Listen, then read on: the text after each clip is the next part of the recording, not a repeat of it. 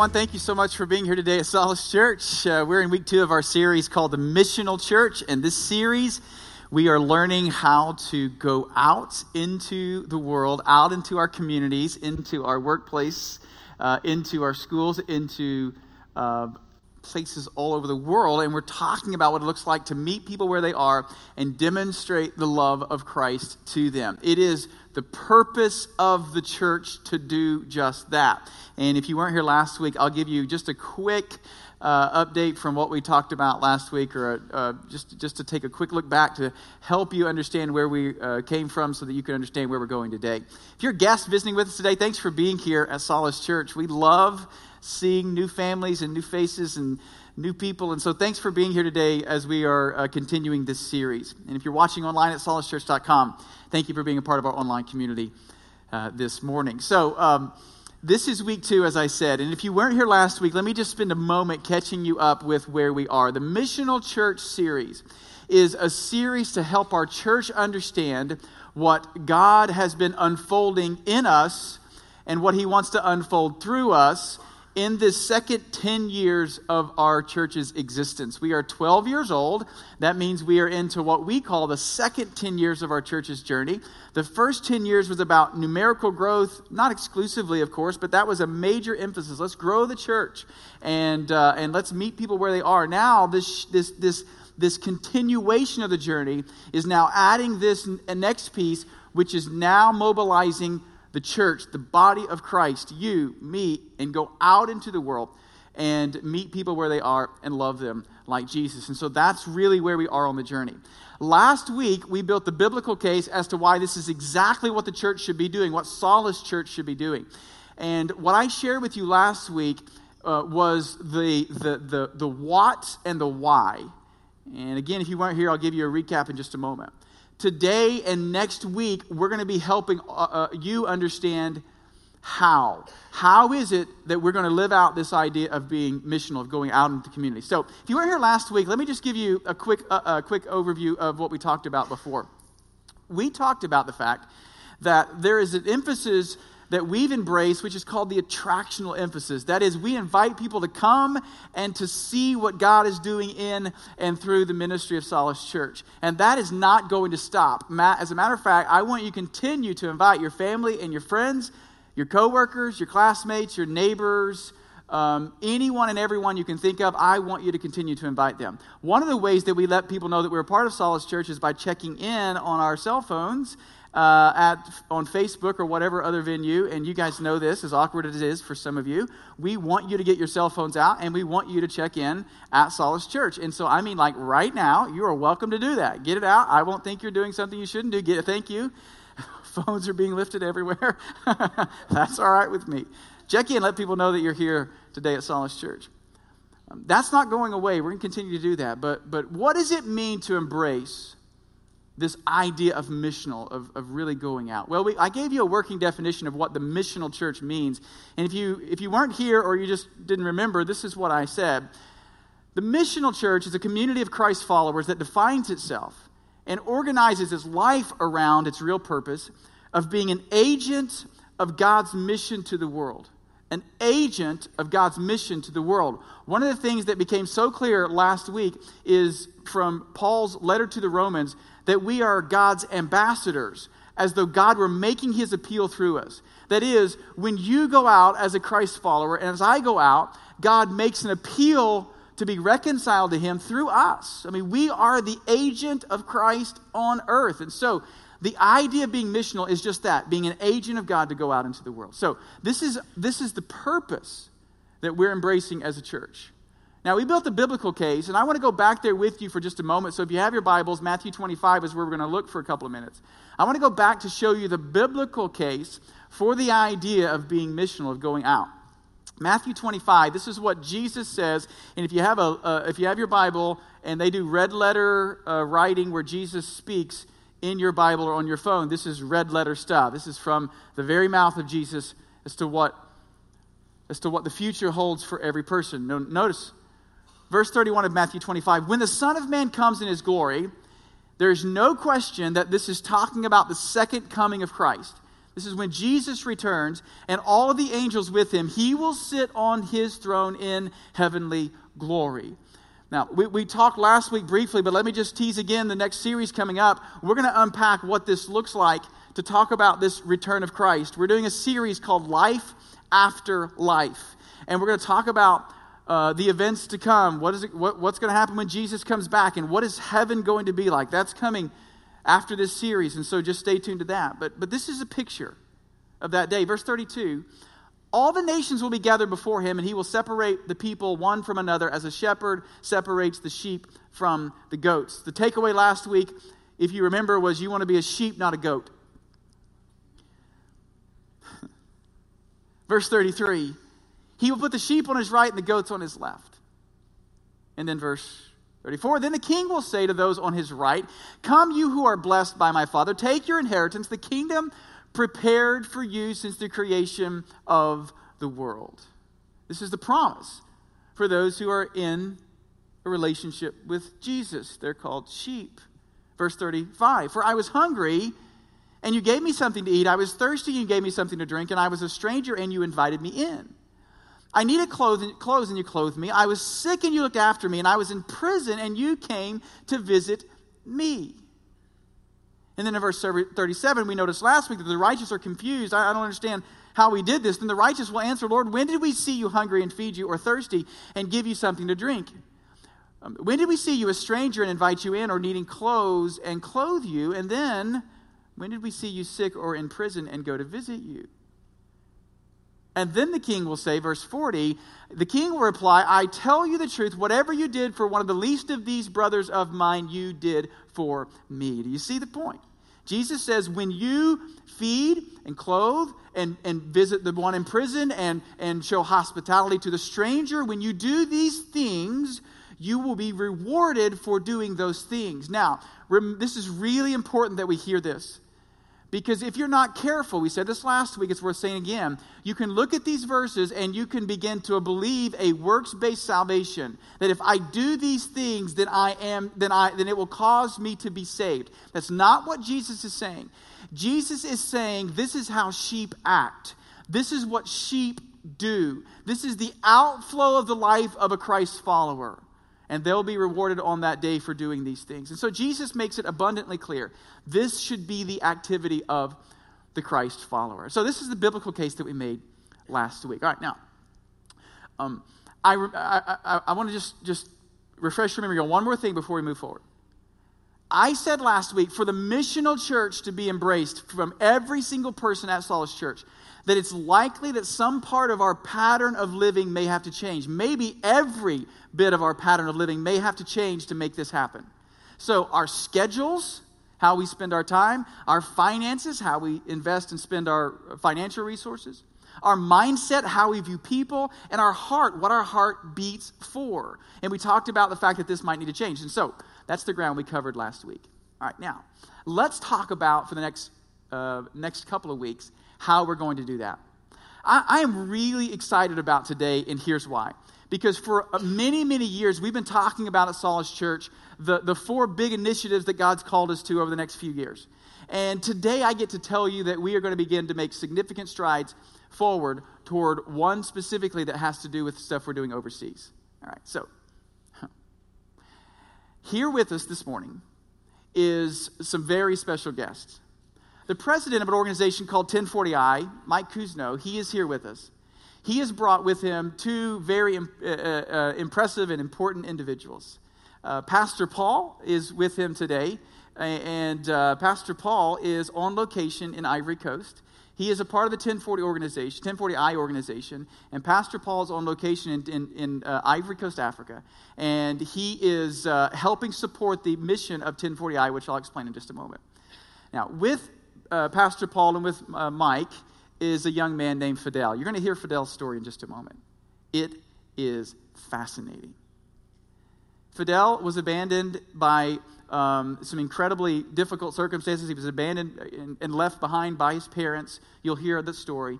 And you're going to hear how God has done an incredible work from that point of abandonment to where he is today. So, why are they here?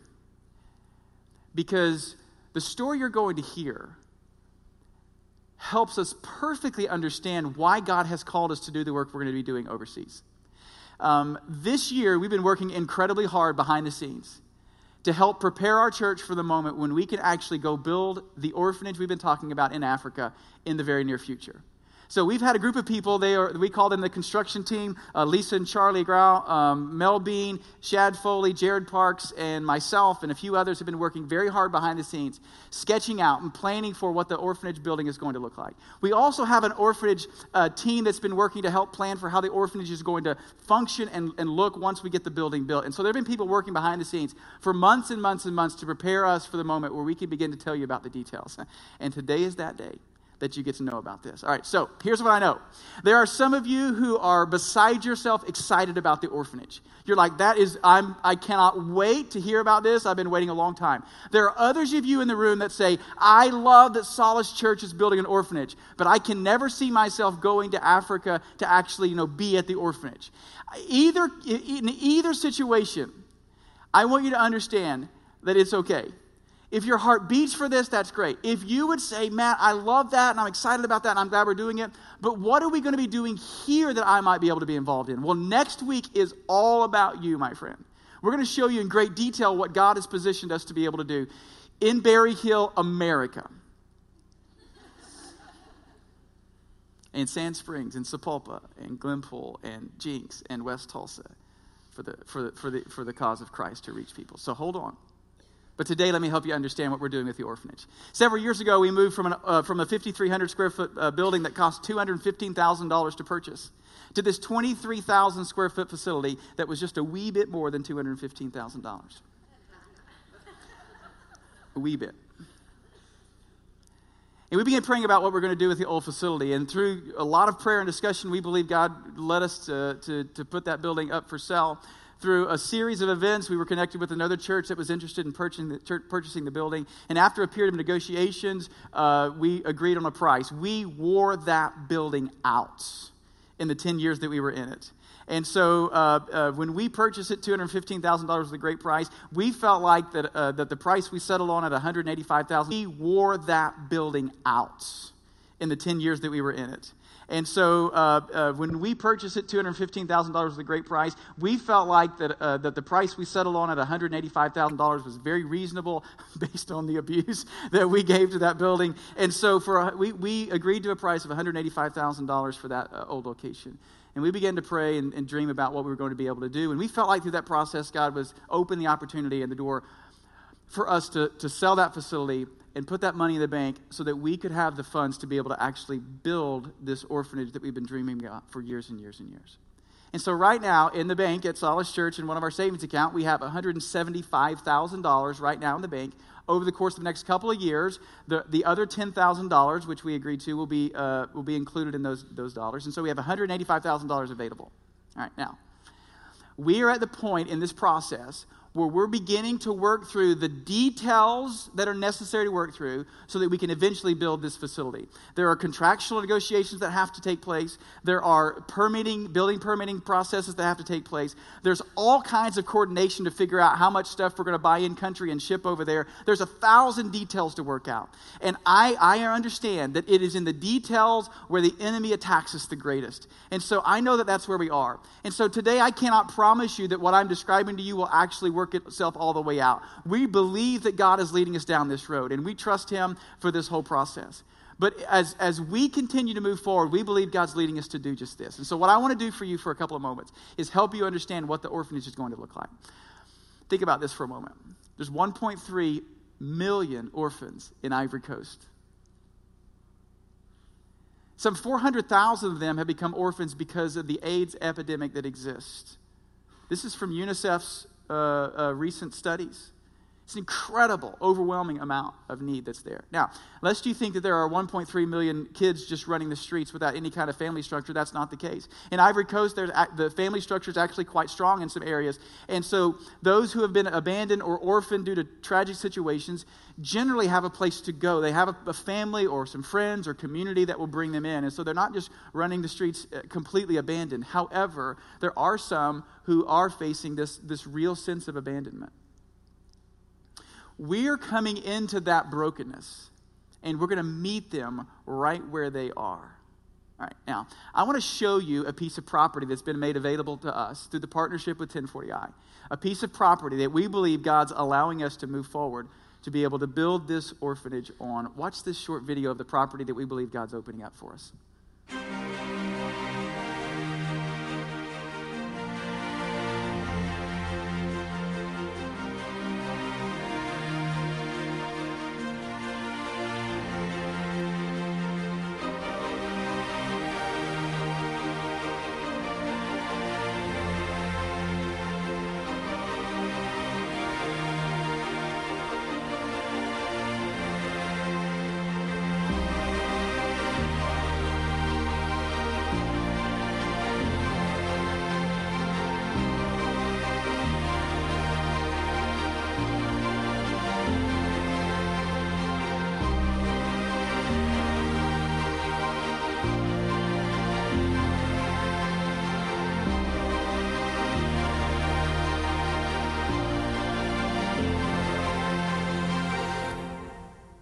So that is the location. That location currently today has a church that exists on that piece of property. It also has a pastor's house that exists there. It also has a Christian school. The Rejoice Bilingual Academy is on that location. Here's the really cool thing.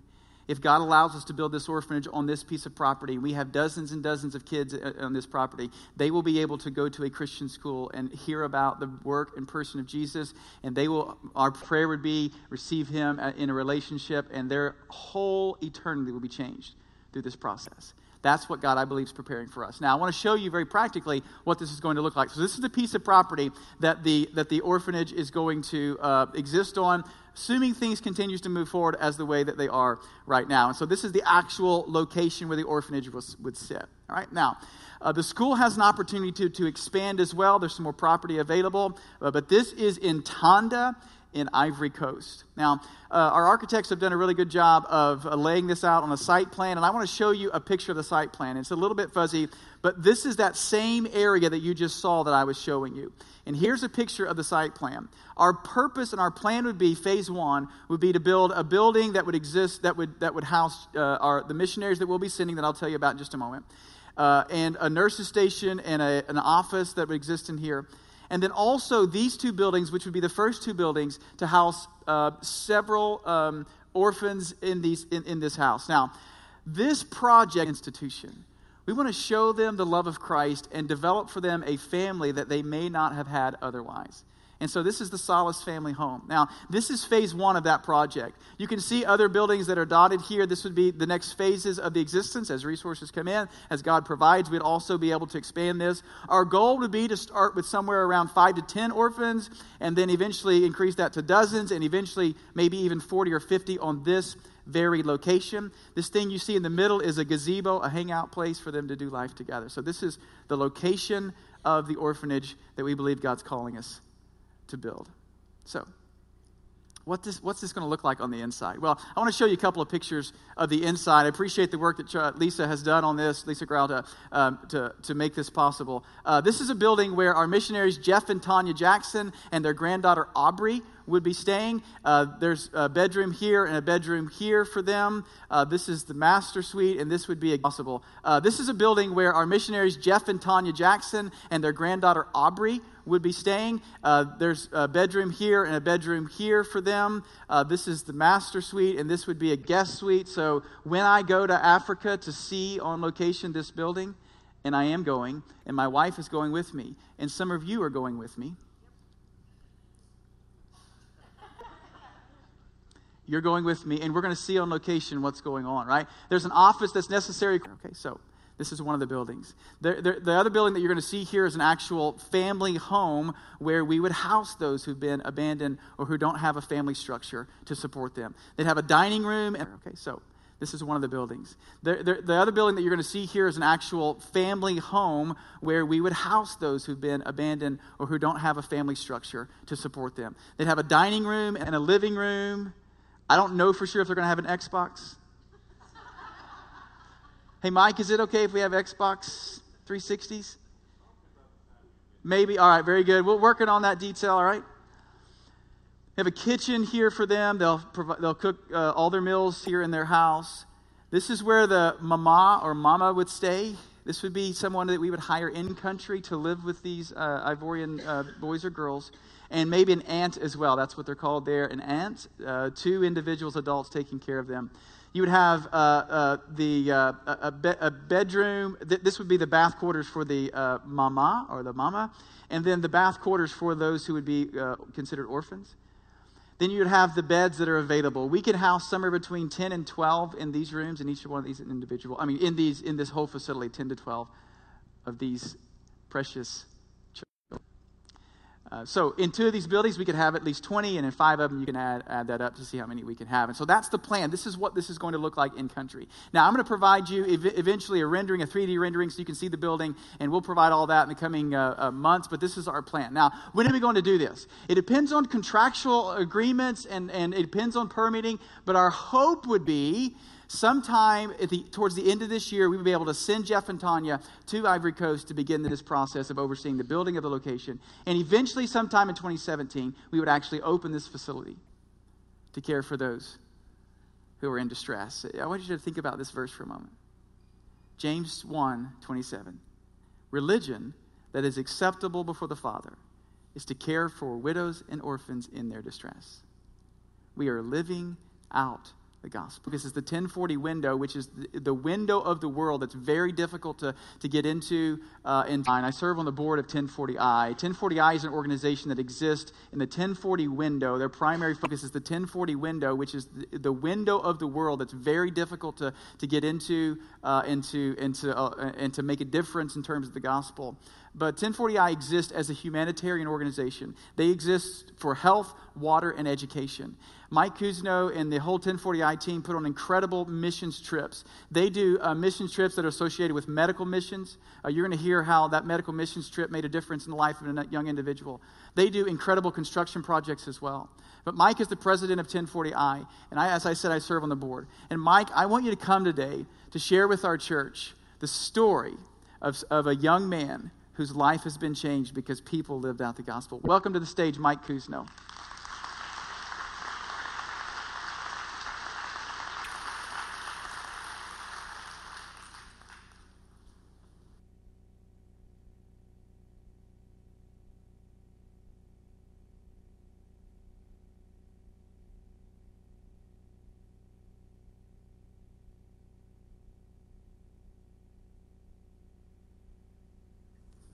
Good morning. It's a pleasure to be here. I'd like to introduce to you this young man. He's going to make his own introduction. He's going to tell part of his story, and then I will fill in a great part so that we can move on, and then he will give you some parting words of encouragement. Je les salue dans le nom de Jésus-Christ, nos sauveurs. We'd like to greet you this morning in the name of our Lord and Savior, Jesus Christ. Je suis très heureux de les voir ce matin. Very happy to see you this morning. Bon, je m'appelle Chef Fidèle. My name is Shep Fidel. Je viens de la Côte d'Ivoire. I come from the Côte d'Ivoire, or Ivory Coast. Je suis né avec 2 pieds, mais aujourd'hui, j'ai 1 pied. I was born with 2 legs, but today I only have 1. J'ai perdu mon papa lorsque j'avais 7 ans. I'm 15 years old. I lost my father when I was 7 years old. Quand j'ai perdu mon papa, après 1 an, ma tante est venue me chercher pour aller à Confort. After I lost my father when I was 8 years old, because I was part of my father's inheritance, my mother also had to abandon me, and so my aunt came and took me down to the southern part of the country. Quand je suis allé, à l'âge que je devais partir à l'école, on m'a pas inscrit à l'école. And so when it was time in my life for me to be enrolled in elementary school, I was not enrolled, although my cousins were. I became a child that had to go every day to the cocoa plantations. I was exploited. I would get up every morning with a big machete and go to the fields to cut down the weeds and help with the harvest of the cocoa. Very difficult work. When it was, my uncle never encouraged me. I was never good enough in the work that I did. And one morning early, my aunt came to me and she said, "Fidel, get up." It was about 5 o'clock in the morning. She said, "I need you to go into the forest and fetch a stalk of bananas for the family." So he got up, made his way into the forest, while his other cousins would make their way to school. While he was in the forest cutting the stalk of bananas, he all of a sudden got an excruciating abdominal pain that really bent me over, and I could hardly walk, but I took all of my strength. I tied the stalk of bananas on the bicycle and made my way out of the forest, which was several miles.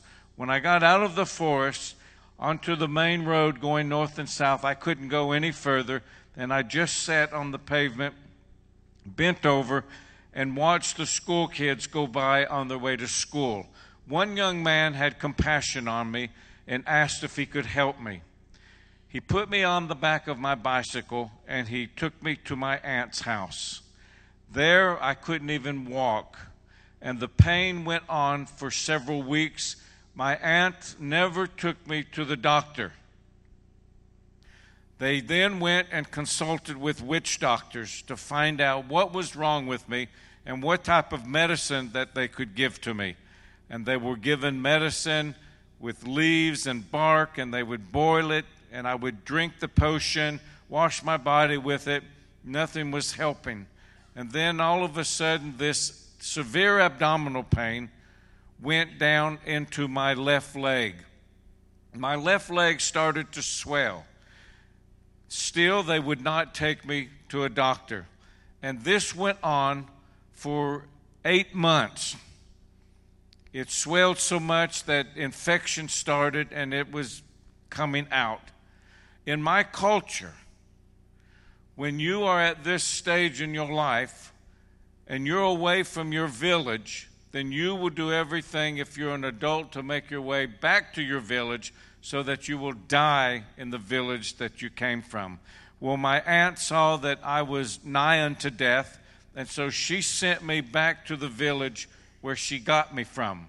I stayed with my uncle, and he also went to consult with the fetishes, with the witch doctors. And they got medicine. It wasn't helping. They took me, myself, and went to see the witch doctor. And the witch doctor did all of his ceremonies and so forth, and reached down and acted like he was actually taking bones and rocks out of my leg. I got worse. And so then they considered me to be a sorcerer because their medicine was not working. And so I said to myself, I am in so much pain. If I really am a sorcerer, then God should just kill me. Well, God didn't kill me. And 12, the American organization, the 1040i, because I was in so much pain. And then in February of 2012, the American organization, the 1040i, came to the area. And everyone knows now, they've been coming for so long, the Americans are here. The Americans are here. And with our staff, we have several surgeons. And so they brought him the 8 miles to where we were located. Our orthopedic surgeon looked at him, and now he had infection in all 4 limbs. But his left leg was the worst. When the orthopedic surgeon examined him, the infection had gone deep into his bone.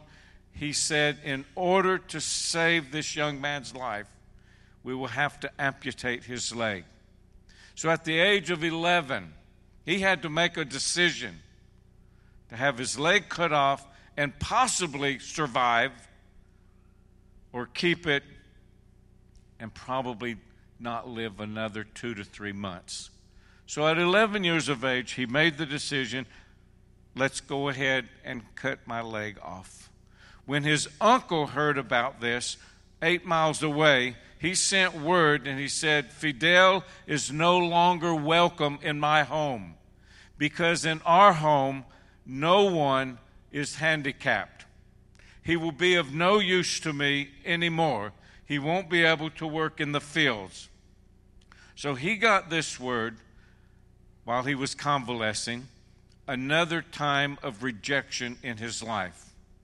After he was able to leave the hospital, he did go back to his uncle, and his uncle started to really mistreat him. And the wife of his uncle also mistreated him to the point of saying that he was a sorcerer, that he himself had his own leg cut off and ate it. Imagine that. 11-year-old boy. No love was ever shown him.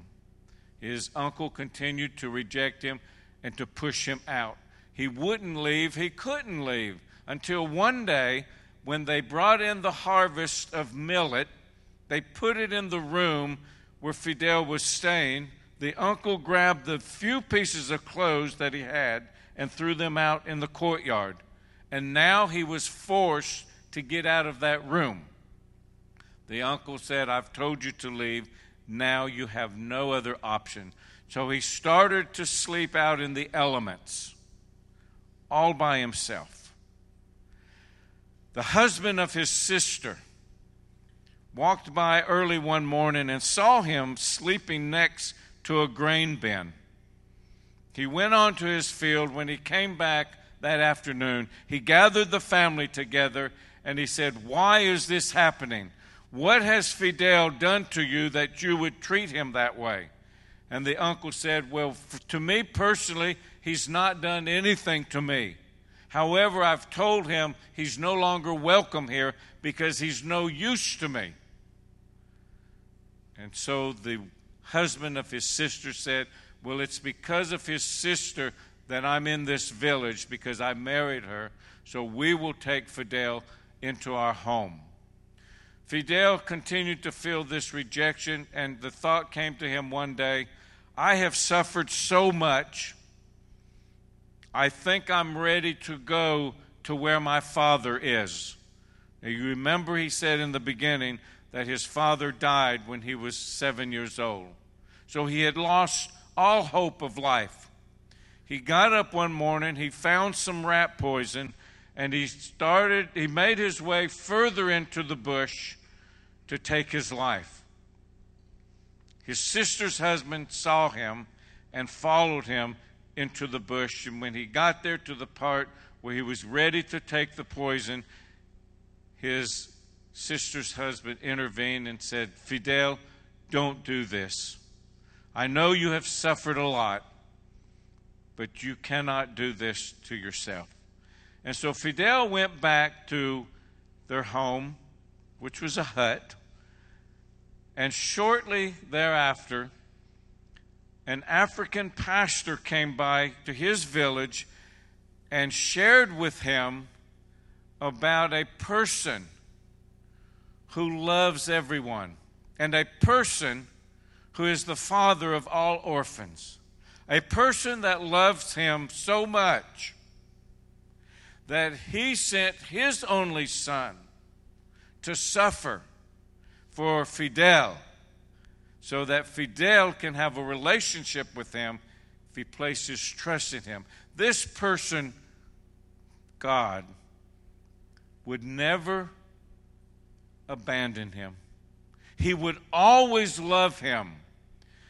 And so as an 11, 12-year-old boy, learning this, that someone would really love me, and someone that loved me this much would send his only son, there must be truth in it. And so he placed his faith in the God that loves, the God that will never abandon you. And he got a real relationship with God. And he went to this pastor and he said, how can I be involved in ministry? I want to serve God. I want to learn as much as I can about God and my relationship with him. Remember, he had never been to school, so he didn't even know how to read. This pastor went to the local elementary school there. Fidel has aged out of getting to go to school ever.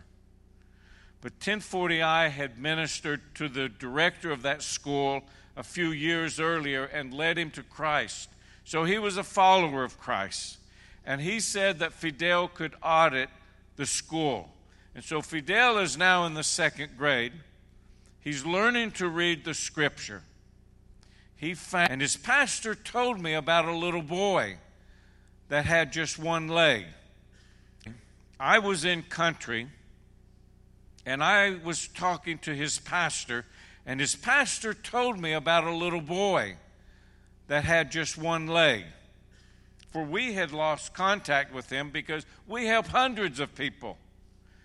And he told me about this little boy that wanted to go to school. And would I be willing to purchase a bicycle so that he could ride the bicycle the 3.5 miles one way to school every day? And you know, the first thought that came to me was, how can a one-legged boy ride a bicycle? And then I said, well, if he's that determined to go to school, I'll invest the $100 and purchase him a bicycle. And so we did. And that's when he started going to school. In February of 2016, we were in the village where his pastor lives. And 1040i was putting a roof on their new worship center. Now, it's not a worship center like this. It's mud walls. But they were getting a roof to put them out of the elements. And I looked over to my right, and I saw this young man standing with one crutch, one leg, with the biggest smile on his face you could imagine. I text an organization in North Carolina, 6,000 miles away, told them about his story. June, a few months ago, the CEO of a prosthetic company came with a colleague to Ivory Coast, to Tonda, and gave 15 legs to people. And one of them would be him. I called him down south. He had no clue that he was going to be the recipient of a leg. When he came down, I said, Fidel, do you know why you came? He said, no. I said, well, I just want to see how you're doing. But there's something else special, and that is that by the end of this week, you will leave this compound on 2 legs. And it really didn't click.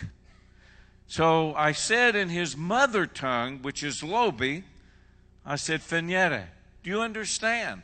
And he got the biggest smile on his face. Never in his wildest imagination did he ever think that he would get a leg.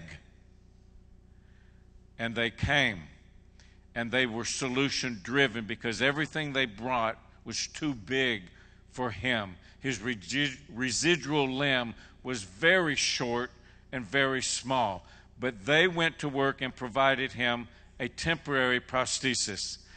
We did not know that he would be standing before you today in the United States of America to share his story. He didn't have a birth certificate, nothing.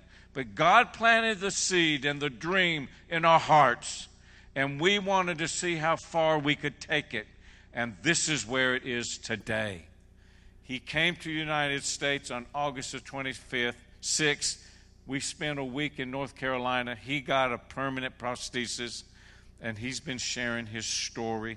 He returns back to his country tomorrow, and by next Friday, he will be back in school. When he got his leg, he said, now I am someone. Now I can do what everyone does with 2 legs. And a couple of weeks ago, he said to me, I don't know why God has chosen me. There are people with greater stories than myself, but God has given me this grace. And I turned to him and I said, Fidel, it is because you are special.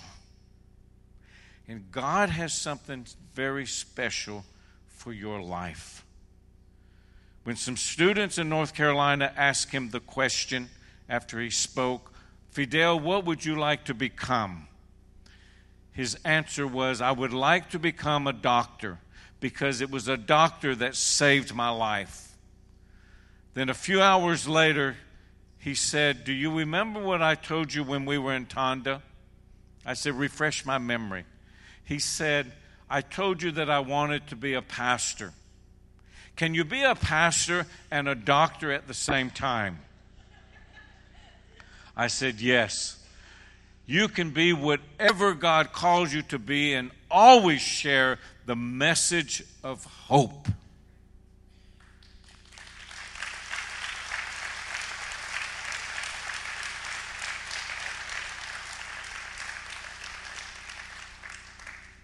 And we are 3.5 minutes past our time. But Fidel wants to give you some final words. J'aimerais leur dire, ils ont écouté mon histoire, c'est vrai. Je ne veux pas que cela va détruire leur cœur. It is true that you have just gone to suffer to be successful tomorrow. Dieu a dit, il nous connaît. C'est comme ça l'homme doit souffrir pour recevoir demain. Sometimes we are called upon to suffer to be successful tomorrow. Dieu a dit, il nous connaît lorsqu'on est dans le ventre de notre mère.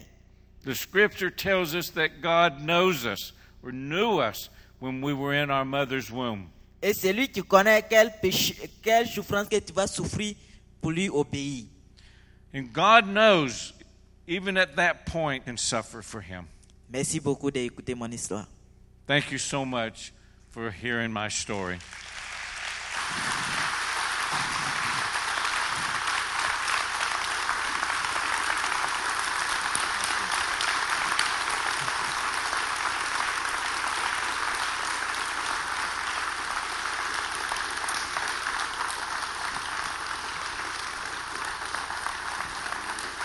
Great. You can be seated for just a moment. We want to give Fidel some of our solace garb. This is a shirt of Africa, and it says "Love God, love people." We're going to give him this and a hoodie. Mike, do you need a hoodie in Ivory Coast? Will a hoodie work? Yes. Great. Okay. I know we've already given him a hat as well. Fidel, I want you to have this. I'm going to give this to you in just a second. Thanks for sharing today your story. And Mike, I think that Fidel would maybe want to show them a really cool piece of this whole prosthetic. Yeah. When he said, "Now I can do things that everyone else does with 2 legs," he wasn't lying. Assis-toi et montre. Comment tu peux plier ton pied.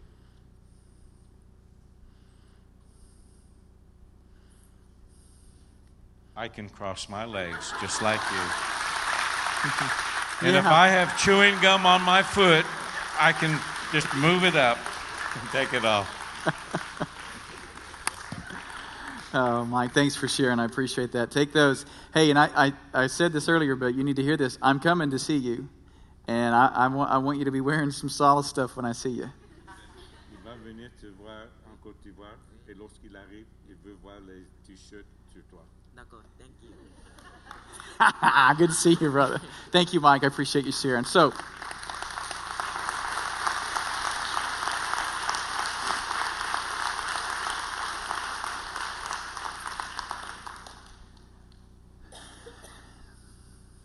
this is the gospel. It's meeting people where they are in the physical world. It is demonstrating the love of Christ to them so that they may know their Creator, that they may know that Jesus gave his life. for them. This is why we go. So on your seat, when you sit down, when you came in today, you had this with you. And I want to, just for a moment, just go over this before we pray. One of the things we said about being missional is that some of the patterns of our life have to change. They just do. And I'm going to give you an opportunity to make some decisions today. You'll notice on this, one of the things we said about being missional is that some of the patterns of our life have to change. And so today you're not committing fully to anything. Today you're just going to become a part of helping us understand that you're ready to take a step to discover all that God has for you. So let me just give you this quickly. And I would love for you to put your name and phone number and email on this, and then just check whatever box or boxes you're interested in. I'm interested in supporting the Jackson family. Who is the Jackson family? Jeff and Tanya Jackson. They're part of our church. They're going to come up on stage just in a moment. We're going to pray for them to conclude our service. But they are going as missionaries. They are from Bury Hill, America. Okay? Right here. And they are going and leaving the comfort and convenience of what they get to enjoy, and they're going to go live out this whole idea of being missional. You can financially support them and help them be able to make it in country. And so if you're interested in financially supporting the Jackson family, you can check that. If you're interested in financially supporting an orphan who will be on location, who will be taken care of, you can do that as well. Again, you're not saying I'm committing to a certain number. You're just saying I'd love to find out more about how I can be a part of that. And we'll give you the information about what it costs to support an orphan on a monthly basis. And by the way, just so you know, whatever amount God speaks to your heart about, $1 or anything other than that is perfectly fine. And I want you to know that I'm not asking you to consider doing anything Jennifer and I aren't already going to do. Jennifer and I support personally 1040i. We support them through our own personal resources every month. We are going to support Jeff and Tanya through our personal finances. We're going to help support an orphan as well. I want to be able to go on location to see the actual individual that my finances are making a difference in their life. I want to see them, and so we're going to do that as well. You can also, if you're interested in helping furnish a room at the orphanage, there'll be specific items within the room that we'll need to purchase along the way, and so you can do that. If you're interested in taking a short-term mission trip over there and being a part of that, please check that box. And also, if you're interested in being a part of the prayer team for Africa. Now, wait, don't check that box if you'll say, occasionally when it pops in my mind, I'll remember to pray. Check that box if you're willing to say, on a regular, consistent basis, I will make sure and call out the names of Jeff and Tanya and Aubrey and all those who are involved in making this possible in Ivory Coast. That's what I mean by that last box, okay? I want to introduce to you, maybe again, or for the first time, Jeff and Tanya. And is Aubrey with you as well? She's not with you? Okay, that's fine. Come on up here just for a moment before we're done today.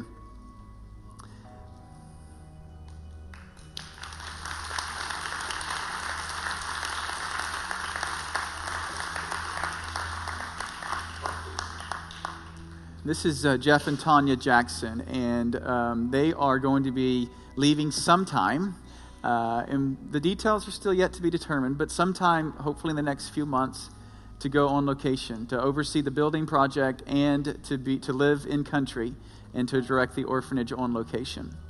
And I just want you guys to know that I'm proud of you. I don't know if anyone in the room can really appreciate how significant it is to say, I'm giving up everything I know as my normal, everything that is my world, to give that up to go serve in this capacity overseas. But I just want to say on behalf of our church, thank you for being willing and courageous enough to do it. I know that is a huge, huge decision. And you need to know that your church will support you, and we are for you, and we will prayerfully support you, and we will be on location encouraging you as you go and do this good work to carry the gospel to the ends of the earth. I'm so proud of you. And I want to pray today. You can clap for that. That's great.